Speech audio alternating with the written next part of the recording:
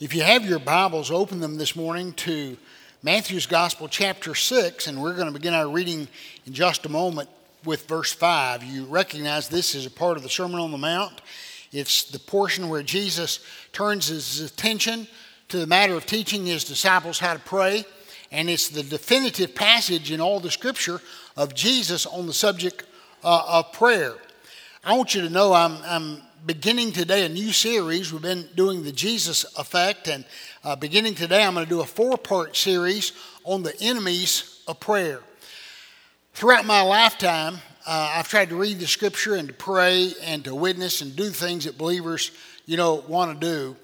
But when I talk to other believers and they're transparent and open, I find that we pretty much, a lot of us, maybe most of us or maybe all of us, kind of share this in common. Of all the Christian disciplines, the one that we think would bless in our lives the most is prayer, and yet that's the one that we perhaps do the least of. It's the one that we don't feel very good about oftentimes in our life. Every one of us today, if I said, how many of you believe in prayer, would raise your hand. If I said, do you think there's power in prayer, that God will move as we come to him in prayer, every one of us would acknowledge that. But we would probably be a little embarrassed if folks knew sometimes how little we pray. And so I want to preach for the next 4 weeks, because I think there's nothing more important in our life than prayer, very openly and honestly about prayer. And I want to talk about the enemies of prayer. And so if you have something to take some notes on, I want to encourage you just to write down these enemies. We're going to see a number of them over the next few weeks. But today we want to start with the first one. It doesn't mean it's the first of importance, but it's simply the one that we're coming to first here in the Scripture, and that is praying with wrong motives. If you pray with wrong motives, you're not going to be effective in prayer. And let me tell you what I mean when I say the enemy of prayer. I'm not talking about just lifting up words to God. I'm talking about those words getting higher than the ceiling. I won't ask for a show of hands, but my guess is probably everyone in this room has had occasion where you prayed and you walked away wondering, man, did God hear that? Did it get any higher than the ceiling? Was I just talking to myself, or did God really hear? So when I talk about prayer, I'm talking about effective prayer, not just the uttering of words, all right? And so the first thing I'd tell you is that praying with wrong motives is the enemy of prayer. Look with me to chapter 6 and verse 5 and hear what Jesus says about that. Whenever you pray, you must not be like the hypocrites, because they love to pray standing in the synagogues and on the street corners to be seen. That's the reason they're doing it, to be seen by people. I assure you, they've got their reward. Now, obviously, he's thinking of the Pharisees. And boy, we like to give the Pharisees a hard time, right? And Jesus gave them difficult moments. He called them snakes and vipers, and compared them to whitewashed tombs and graves. He recognized they were phonies, right? And so oftentimes I hear folk in church criticize the Pharisees because they love to impress people. In fact, Jesus gives us a number of ways in which they tried to impress people. They would wear wide hems around the bottom of their garments. They would put scriptures in little boxes and place them on their head. They call them phylacteries, right? And they would even pray on the street corner. Now here's what Jesus is saying. He says, people come to the temple and they pray, and they stand when they pray, perhaps out of respect to God, and they do that in the temple. But these self-righteous Pharisees who want folk to see them, they'll even go out on the street corner and they'll begin to pray. Imagine you're downtown Pickens on Main Street, and there's a guy, and he's just talking to the top of his lungs, and he's talking to God, right? Now, one of 2 or 3 things has to be going on. There's either something wrong with this guy, maybe mentally, or maybe he's just that spiritual. Maybe he's just a guy who is just so moved by God and so in love with God that he's walking down the street and suddenly it dawns on him there's something he needs to call out to God about. And so right there on the corner, he just stops and he prays, right? That'd be a pretty unusual sight, though, to see. And Jesus is talking about these folk because I believe that's the conclusion a lot of their peers, a lot of the folks who weren't Pharisees, had concluded. They had come to the place, they saw these people standing on the street corner praying, and they thought, man, what a godly guy. I mean, he is just so moved to talk to God right here out in public. But Jesus says, I want you to be aware, the reason they do that is to be seen of men. Now, like I said a moment ago, we can get pretty hard on the Pharisees, right? We don't like it when people are hypocrites, when they're phonies, when they come across as holier than thou, and they're legalists and all that sort of thing. But can I tell you something, and you won't want to hear this, and I'm including myself in this, we're more like those Pharisees than we like to let on that we are. Every one of us, if we're absolutely honest, we struggle with doing things not so much to please God, but to please man. Now, some of you are saying, well, preacher, you just don't know me. I just don't do that. When I worship, when I serve, whatever I do, I'm doing it to please God, and I don't even think about men. Really? How many of you right now hold an office in church that you don't really want to have, but you didn't want to disappoint the preacher? You don't want to disappoint somebody on the nominating committee. Brian singled you out and said, well, you got a good voice and you ought to be in the choir. And so you said, well, okay, because you didn't want to disappoint Brian. You see, the truth of the matter is, a lot of the things we do, if we're honest about it, we do to be seen of men, and not because it's necessary for God or what we feel in our heart. There's sometimes a combination of both, right? We want to please God, but we really are motivated oftentimes, or what I really want is for these folk to think I'm a good guy and I'm just doing exactly what I need. Let me give you another example. I know probably none of you in this room would ever do this, but have you ever had a quarrel with your wife or husband on the way to church? Or maybe you're getting on the kids, you're having to get on to them because they were late getting in the car, or they don't dress the way you want them to dress, or there's something coming up in the afternoon, they're already starting an argument, and it's just bitter as it can be getting to church, right? But you pull into the parking lot, and as soon as you park that car and open the doors, well, there's the pastor, or there's Deacon Joe, or there's your Sunday school teacher. What do? You go from, hey, teacher, so good to see you today. Isn't it going to be a blessing to be here at church today and to hear from God? Now, why you do that? You do that because you don't think bad of you. You don't see you fighting. It didn't bother you that God was watching that argument in the car, heard every word of it, saw you misbehave, but you get here in front of folk that respect you and think well of you, and suddenly you got to change all that, right? So oftentimes we do what we do because we're motivated for men to see us and think well of us.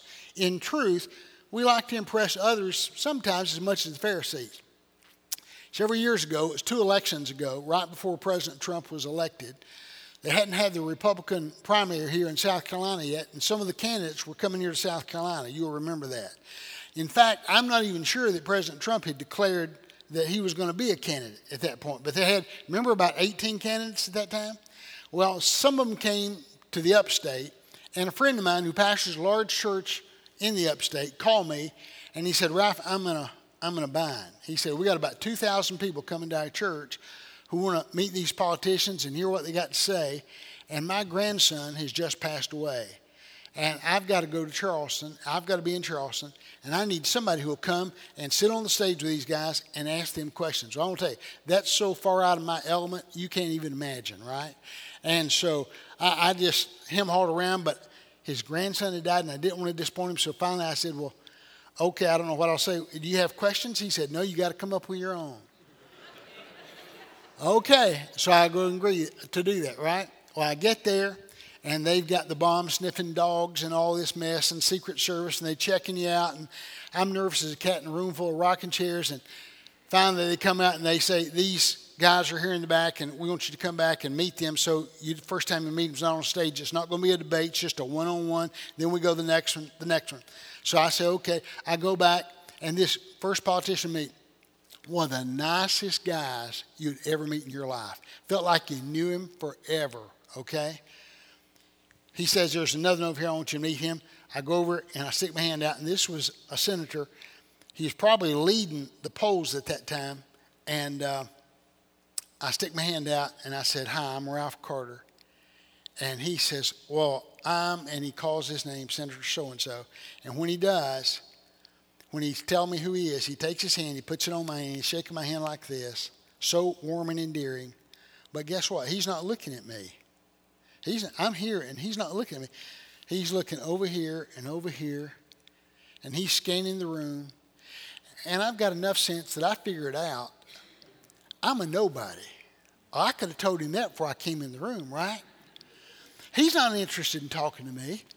He's interested in meeting this other politician or this news reporter or somebody who can do something for his campaign, right? So as quickly as I shook his hand, I just let it go and said, "Nice to meet you," and turned. Because I thought, well, if you don't talk to me, then, I don't want to be in your way. And I just went on my way. When I was writing this message, a couple of years later, I thought of that incident. And you know what occurred to me? I wonder if sometimes it's that way with God. I wonder if when we gather with God and we go through the pretense of prayer, if really and truly our mind is on other things and on other people, and we're praying not for his benefit, but for others. And I wonder if God ever gets that feeling where he's going, are you talking to me? Are you really in conversation with me? Or are you just trying to impress through your prayer somebody else? The enemy of prayer is praying with wrong motives. The second enemy of prayer, and this one's going to surprise you, praying in public. Praying in public. Look at chapter 6 and verse 6. Jesus continues this same idea. When you pray, go into your private room, shut your door, and pray to your Father who is in secret, and your Father who sees in secret will reward you. And some translations tack on that word openly. Now, Jesus has just told us not to be motivated by trying to get the attention of men. So now he follows that up with the idea of, to prevent that, go into the closet where no one sees you but God. Why would a man go into a closet and pray? Have you ever thought about that? It seems a little odd, doesn't it? Go into a closet and pray. Why would you go into a closet and pray? I'll tell you why. One reason. Because no one sees you in the closet but you and God. It helps make your motives more pure. Do you understand that? If I'm standing here praying, I can be trying to impress you. But when I get alone and I know my wife's not watching, my children are not watching, my church is not watching, it's just me and God here, I've got to believe that God's listening. I've got to believe that God's going to answer, or why would I pray? So it indicates sincerity, it indicates real faith in God, but there's another reason. It also enables me to be transparent with God. It enables me to be honest with God and come clean with God and say what's really on my mind and heart. And I'll tell you something. That is virtually, I'm not going to say it's impossible, it's virtually impossible to do in public prayer meeting. It's hard to do even with 2 or 3 folk holding hands, but much less in a room full of folk like this. I've been pastoring 50 years. I've preached a lot of places. I've shared my testimony with people in their homes. I've done funerals and weddings. I've done about everything I guess a pastor is called upon to do, but I want to tell you something. The hardest thing I've ever been asked to do is to pray publicly. In fact, if I were honest with you, I'm not sure that I could say over a handful of times in my whole 50-year ministry I've ever felt in my heart that I walked away from praying in public successfully. That I did that really the way I should have done it. You know why? Because every time I pray, when I pray in a crowd like this, no matter how hard I try to block you out, it's virtually impossible to do so. Do you understand that? If you're in a Sunday school class, if you're in a small prayer, it's just hard to not think of the fact, well, so-and-so's here, and they're listening. And you want your theology to be right, and you want to make sure that you touch all the bases, that you mention all the things that were requested, and that you get the names of folk right. It's a difficult thing to pray in public, and so I want to tell you, public praying can be the enemy of real, genuine prayer. Let me prove it to you from another perspective. Go with me to Matthew's Gospel. Keep your hand here in Matthew 6, And if you're using your Bible this morning, not just reading off the screen, go with me to Matthew chapter 26. And I want you to read 3 verses with me. Matthew chapter 26 and verse 36.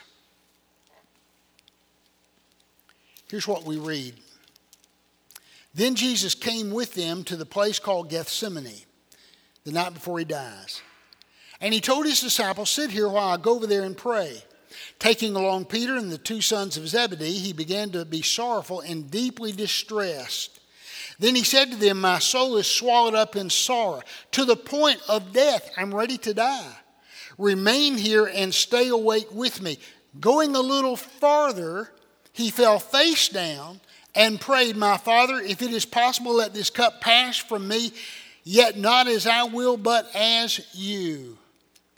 I'm going to tell you, this is the most intense moment, I believe, in Jesus' earthly life. He's left the upper room. They've gone to the garden. He knows he's about to be betrayed. He leaves those disciples behind, 8 of them. He goes a bit further and he asks these to pray. He goes a bit further and leaves his inner circle, Peter, James, and John behind. Pray, watch, be vigilant. He goes further and the Bible says this, he falls face down on the ground. Some of you may have prayed like that, but most of us have not had that experience. He falls face down on the ground. His heart is broken. His heart is heavy. Lord, they're about to put me to death. If there's any way possible, if there's any way for humanity to be saved, is what he's in essence saying, other than me dying on the cross, I pray, God, you'd find it and let this pass from me. Nevertheless, not my will, but thy will be done. He comes back and he finds them sleeping. He goes back and prays and comes back and finds them sleeping. Goes away and prays, comes back and finds them sleeping. The Bible tells us in another gospel, he prays so intensely, it looks as though he's sweating drops of blood. I've talked to physicians about this. You know what they say? That he was so intense under great stress, the capillaries in our forehead can actually burst, and that's what gave the appearance. He's sweating blood. I'm saying to you today, Jesus could not have prayed that prayer in the midst of Peter, James, and John. He wasn't able to pray that with those other disciples who waited behind. That kind of intense honesty, transparency with God comes only when we are alone. Remember David in Psalm 51? In Psalm 51, David has committed adultery with Bathsheba. He's had Uriah, her husband, murdered. He sends him to the front and withdraws. Can I tell you something? He was as guilty of murder as if he had taken out a handgun and stuck it to the back of the head of Uriah and pulled the trigger. He's that guilty. Nathan comes and confronts him with his sin. He prays this beautiful prayer in Psalm 51. I think it's the most beautiful prayer you read of confession anywhere in Scripture. And he calls out to God. He says, God, you know everything about me. And then he says, Lord, cast me not away from your presence. Take not your Holy Spirit from me. Create in me a clean heart, O God. Renew a right spirit within me. He's a broken man. I want to ask you something. Could he have prayed that leading worship at First Baptist Church of Pickens? Not in 1,000 years.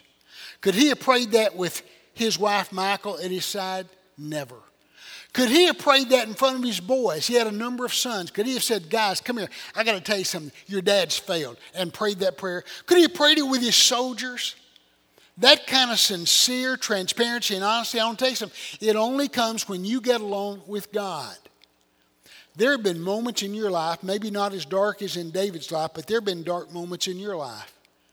Some folk get the mistaken notion, what I need to do is get on a stage and confess it to the world. I want to tell you something. What you do in public that becomes public knowledge, you need to confess publicly. But those things that are private knowledge that only you and God know about, you need to confess those privately. But that means getting along with God and bearing your soul to God and saying, God, here's the honest truth about my life. Third enemy of prayer, and that is creating false assumptions. Now, I'm going to mention 2 of these, but there are others, okay? Again, just look up and listen for a minute. Let me preface what I'm going to say by telling you this. In the Baptist church, we're pretty bad about this. If we want an answer to something, we like in our mind to think, well, how should it be according to how I think? Instead of, how should it be according to what God thinks? And if we don't see a clear answer, we'll just make up one.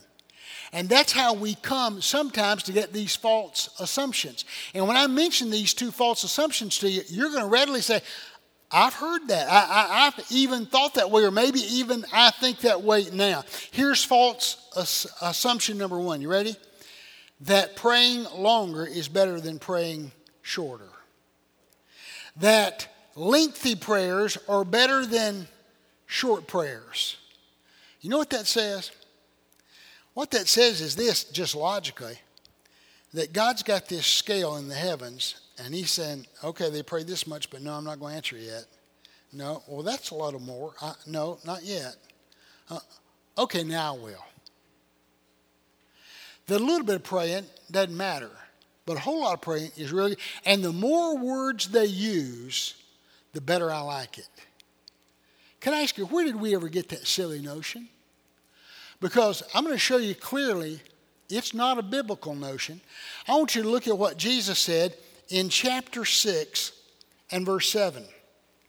Listen to Jesus. In verse 7 he says, when you pray, don't babble. We all know that, right? What babble is. Just to go on and on, to yak it up.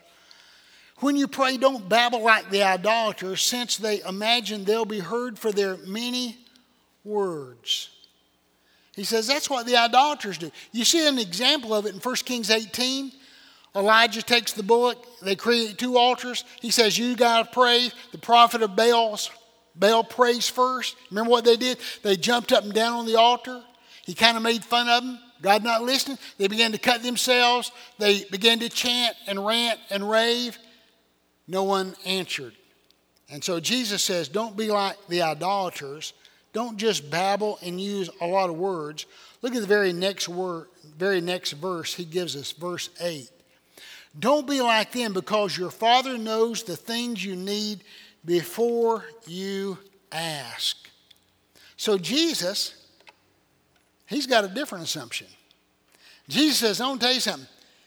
It'd be better if you were briefer in your praying than verbose in your praying. I want you to go with me to the book of Ecclesiastes chapter 5. And I know some of you probably are wondering, where in the world is Ecclesiastes? Go to Proverbs and turn right. You'll be right there. Ecclesiastes chapter 5 and verse 1. You ready? Guard your step when you go to the house of God. Do you hear that? Guard your step when you go to the house of God.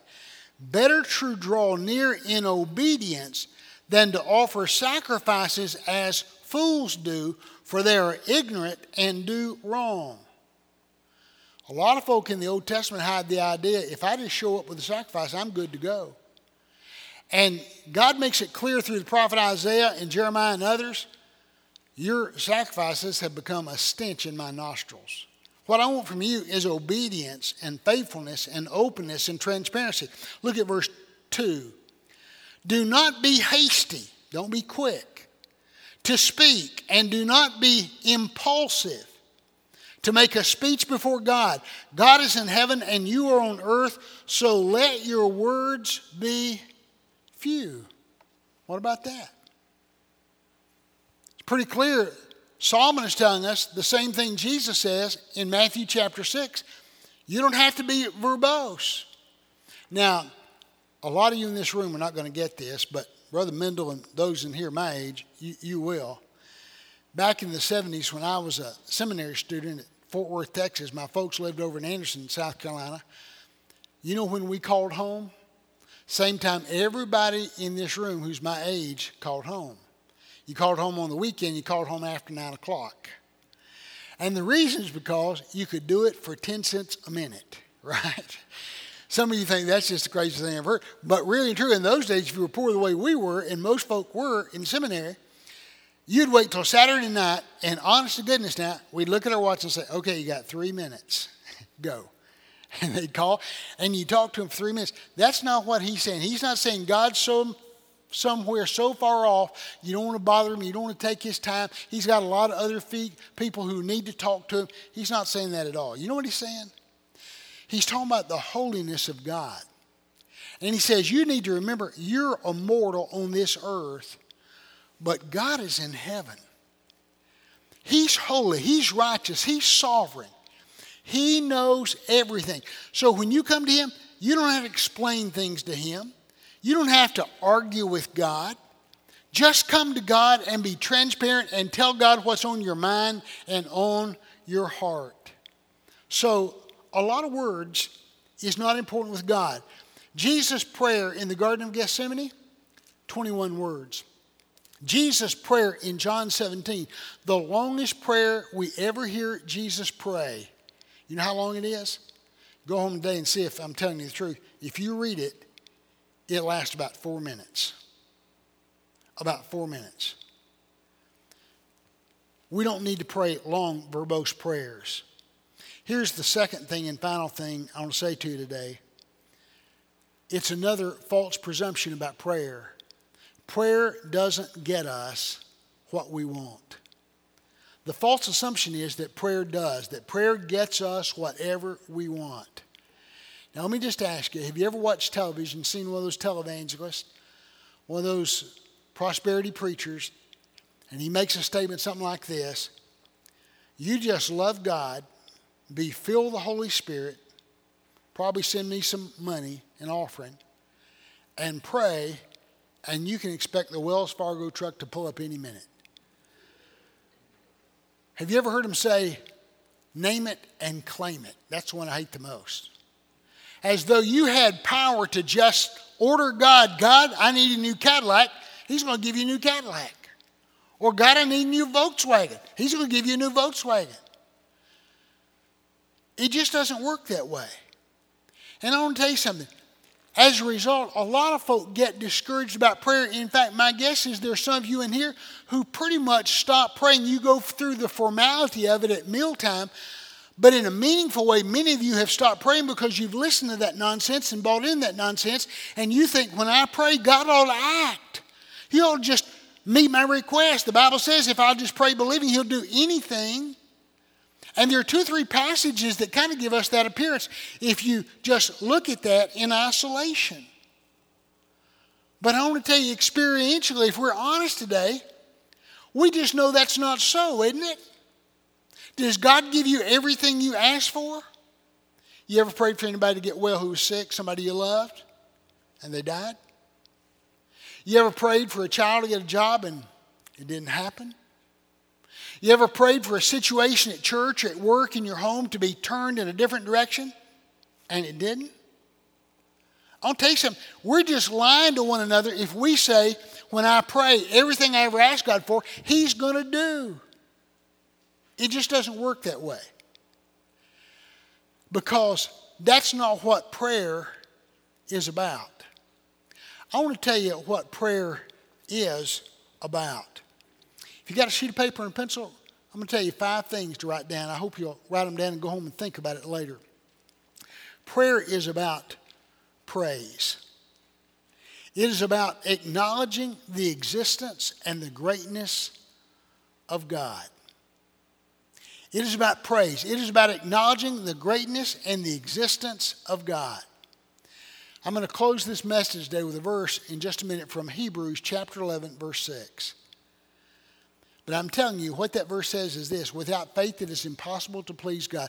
More than anything else, faith is an expression of our confidence in God. It says to God when we pray, God, I know you exist. I wouldn't be praying if you didn't exist. I think you're real. You're not make-believe. You're real. And so prayer is about praising God, acknowledging his existence and greatness. Prayer is also this: it is petition. It is asking God to help us. It is relying and depending on God. Do you know the difference principally between people who are believers and not believers? People who are non-believers believe they're capable of getting through life on their own. And believers are people who believe God exists and I can't do this on my own, and the only way I can do it is to rely on Him, to depend on Him. Can I ask you today, are you relying upon God? Man, I hope you are. I hope you've come to the place that you recognize you're just not able to do it on your own, that you need help in life, and you've turned to God and said, God, I need your help. That's one of the elements of prayer. A third element is thanksgiving, expressing our gratitude to God. God, thank you for what you're doing. Thank you for what you have done. Thank you for what you're yet going to do. A fourth element, and this is one of the most important in my opinion, is transparency. Transparency. Now look up and listen and get this. I know you're trying to take notes, but you need to hear this. You can never pray effectively, never once, until you become transparent with God. That means taking off the mask and taking off the mascara and taking off your Sunday go-to-meeting clothes and taking off all those things that we do to make ourselves appear nice and coming clean with God. You see, in life, we are basically two people. We are the person that everybody sees us and knows us to be, the public recognizable figure, who your wife sees, who your children see, who your husband sees, who your pastor sees, who the deacon sees, who the congregation sees. But you're also somebody else. You're that person who you and you alone. Others know you, and they may know you well, and they may know you intimately and extremely well. But I'm going to tell you something. Nobody really knows you but God and you. At the end of the day, a lot of folk can think they know you, but you're the only one who really knows you. And when you pray effectively, I want to tell you what has to happen, because this is a frightening thing. You got to come to the place that you just get naked before God and take off all the religious clothing and let Him see you for what you are and be honest with yourself about it. Have you ever had that kind of frank discussion with God? God, I know that the people of the church think this about me. They think highly of me. They think that, but God, you know the truth about me. You know the guy I am when no one is around. You know the guy I am when things don't go my way. You know the guy I am when my wife and kids make me really, really mad. When that guy at work ticks me off, you know how I really am and who I really am. You know the thoughts that enter my mind. You know the things that I think about. Sometimes I don't even like them myself, God. It's exposing to God that part of yourself that you don't like. And you've got a part like that, right? Right? This is yes and no and don't know, right? You need to be honest. If you can't be honest in here, you won't be honest with God. You've got a part of you that you don't like, wish wasn't a part of you, but right now it is. When you're glorified, it won't be there, but it is now. And there's a part of Ralph Carter I don't like. There's a part of Ralph Carter I hide from Regina. There's a part of Ralph Carter I don't want my kids to see. I'm not going to expose it to you. But I'm going to tell you something. I cannot pray unless I can come to the place that sooner or later I get honest and open with God. And that's where we're transparent with God.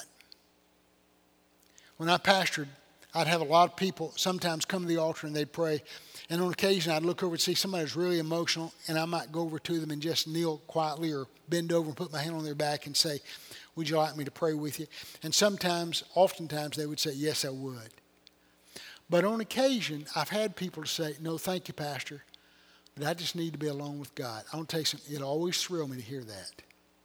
Because I know what she's doing is, she's dealing with something that I don't need to know about. There are things in your life that nobody knows about but you need to deal with those with God in prayer. That's what real prayer looks like. It's not just sitting down at the table and thank you, Lord, for the food and help us to be healthy today and you're such a good God. Amen. That's not real praying. You understand that? Everything we call praying is not praying. Fifthly, prayer is surrendering our will to God and asking God to bend our will to His. Now, You know what's wrong with that mentality I mentioned a moment ago that started this point that prayer is God giving us what we want? If God doesn't want to give you something, why in the world would you want it? Who's smarter, you or God? In this situation you're praying about that you think you know the answer, and you say, God, I just need you to come to see things from my perspective. Please, God, I need you to act in this fashion. I'm going to tell you, you're never going to be smarter than God. You're never going to know more than God. He's never made a wrong decision. You've made plenty. I've made plenty. So why in the world would I want to persuade God to come to my position? Prayer is this. It's me praying and asking God for things, but over time recognize, you know what? God's not going to do that. So what I've got to do is I've got to bend my will to His. There have been people I've loved dearly, I've prayed for, even some I'm praying for right now,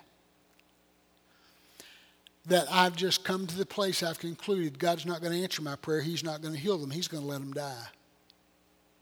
But I want to tell you something. It's better that I bend my will to suit His than for Him to bend His will to suit mine. Because Ralph's been wrong many, many, many times and God never has. Do you understand that? Now, I want you to see this prayer that Jesus prays. It's called the model prayer. It's found in chapter 6, verses 9 through 13. Look there with me. Therefore, you should pray like this. Here's how Jesus says to pray. Our Father in heaven. You see what element that is in that outline I gave you? It's praising God, acknowledging His existence. Your name be honored as holy. Praise, acknowledgement of God, His existence. Your kingdom come. Your will be done. It's bending our will to God's will. Not my way, but your way. Give us today our daily bread. Petition, reliance, dependence upon God. And forgive us our debts, sins, as we also have forgiven our debtors. That transparency, that confession of sin. And do not bring us into temptation. Reliance, dependence on God. But deliver us from the evil one. Reliance, dependence upon God. Surrender, aligning our lives to His will. For yours is the kingdom and the power and the glory forever and ever. Amen. Acknowledgement of His greatness and expressing our gratitude to Him. My favorite verse, I close by telling you this. In all the scripture, and I got a lot of favorites. But I think if I had to pick just one verse, for me, it would be Hebrews 11:6. Hebrews 11:6 says this. It's in that chapter on the heroes of the faith and about the importance of faith. Hebrews 11:6 says this. Without faith, now get this, absolute statement. Without faith, it is hard to please God. No. Really hard to please God. No. Next to impossible to please God. No. Without faith, it is impossible to please God. You hear the power of that? You can attend Sunday school. You can be baptized. You can be dunked. You can try to right all the wrongs in your life. You can say, I won't drink and I won't chew and I won't go with girls that do. You can get all that stuff right. Be here every Sunday. Have Sunday school pins down to your knees. Without faith, sorry, you're not going to please God. So why is faith so important? Then he goes on to tell us. Without faith, it is impossible to please God because those who come to Him. Now, how do you come to Him? Can you visit heaven? Can you see God? He's invisible. The only way you can come to Him, in this life is to come to Him in prayer. You know that. So he says, without faith, it is impossible to please Him because those who come to Him through prayer must believe that He exists. The only reason a man will ever get alone and pray by himself when no one's watching or listening, when there's no advantage to praying other than that God hears it, is when he genuinely believes He exists. He's real. He's there. He's listening. And that He is the rewarder of those who diligently seek Him. that there's a reason to pray because God answers and God blesses those who pray. Not always by giving us what we want, but by showing us what He's up to in our lives and bending our will to His. Can I ask you, is that indicative of your prayer life? Some of you, in just a minute, we're going to have a hymn of invitation. Brian's going to sing one verse of a song. I'm going to ask you just to remain seated because I want you to pray during that time. And I'm going to tell you specifically what I want you to pray about. I want you to pray, if you don't have faith, that God would build your faith. There's a man who came to Jesus on one occasion, and Jesus asked him, do you believe? And he said, I do, but help my unbelief. In other words, my faith is not all it should be, but would you help it to grow? I'm going to ask some of you right now in just a moment to bow your head, and I'm going to ask you to pray. God, I want to believe in you. I want to pray. I want to trust you. I don't want to just say that. I want to really be a person of prayer. But Lord, there's some doubts I have in my mind, and I'm asking you to take those away, and I'm asking you to give me great faith. And then there's a second group of people. Some of you here in this room at one time had faith in God, but somewhere along the course of life, you've lost it. You've had a tragedy occur or something happen that disappointed you, and you've lost confidence in God because God didn't answer your prayer the way you thought, and you thought that if I prayed, He must answer. You listen to some of that nonsense, and so your faith in God has been shaken. And I'm asking you today to say, God, I want you to restore the faith I lost. Because some of you, I'm talking to some of you today that you know exactly what I'm talking about. There was a time you believed in prayer and you called out to God and you cried out to God, but that day's passed. Maybe people around you don't even know it. You've kept up a facade, but you know, I just don't pray the way I once did because my confidence in God has been shaken. Ask God to give that confidence back. Would you do that? Bow our heads in prayer. You pray right now while He sings.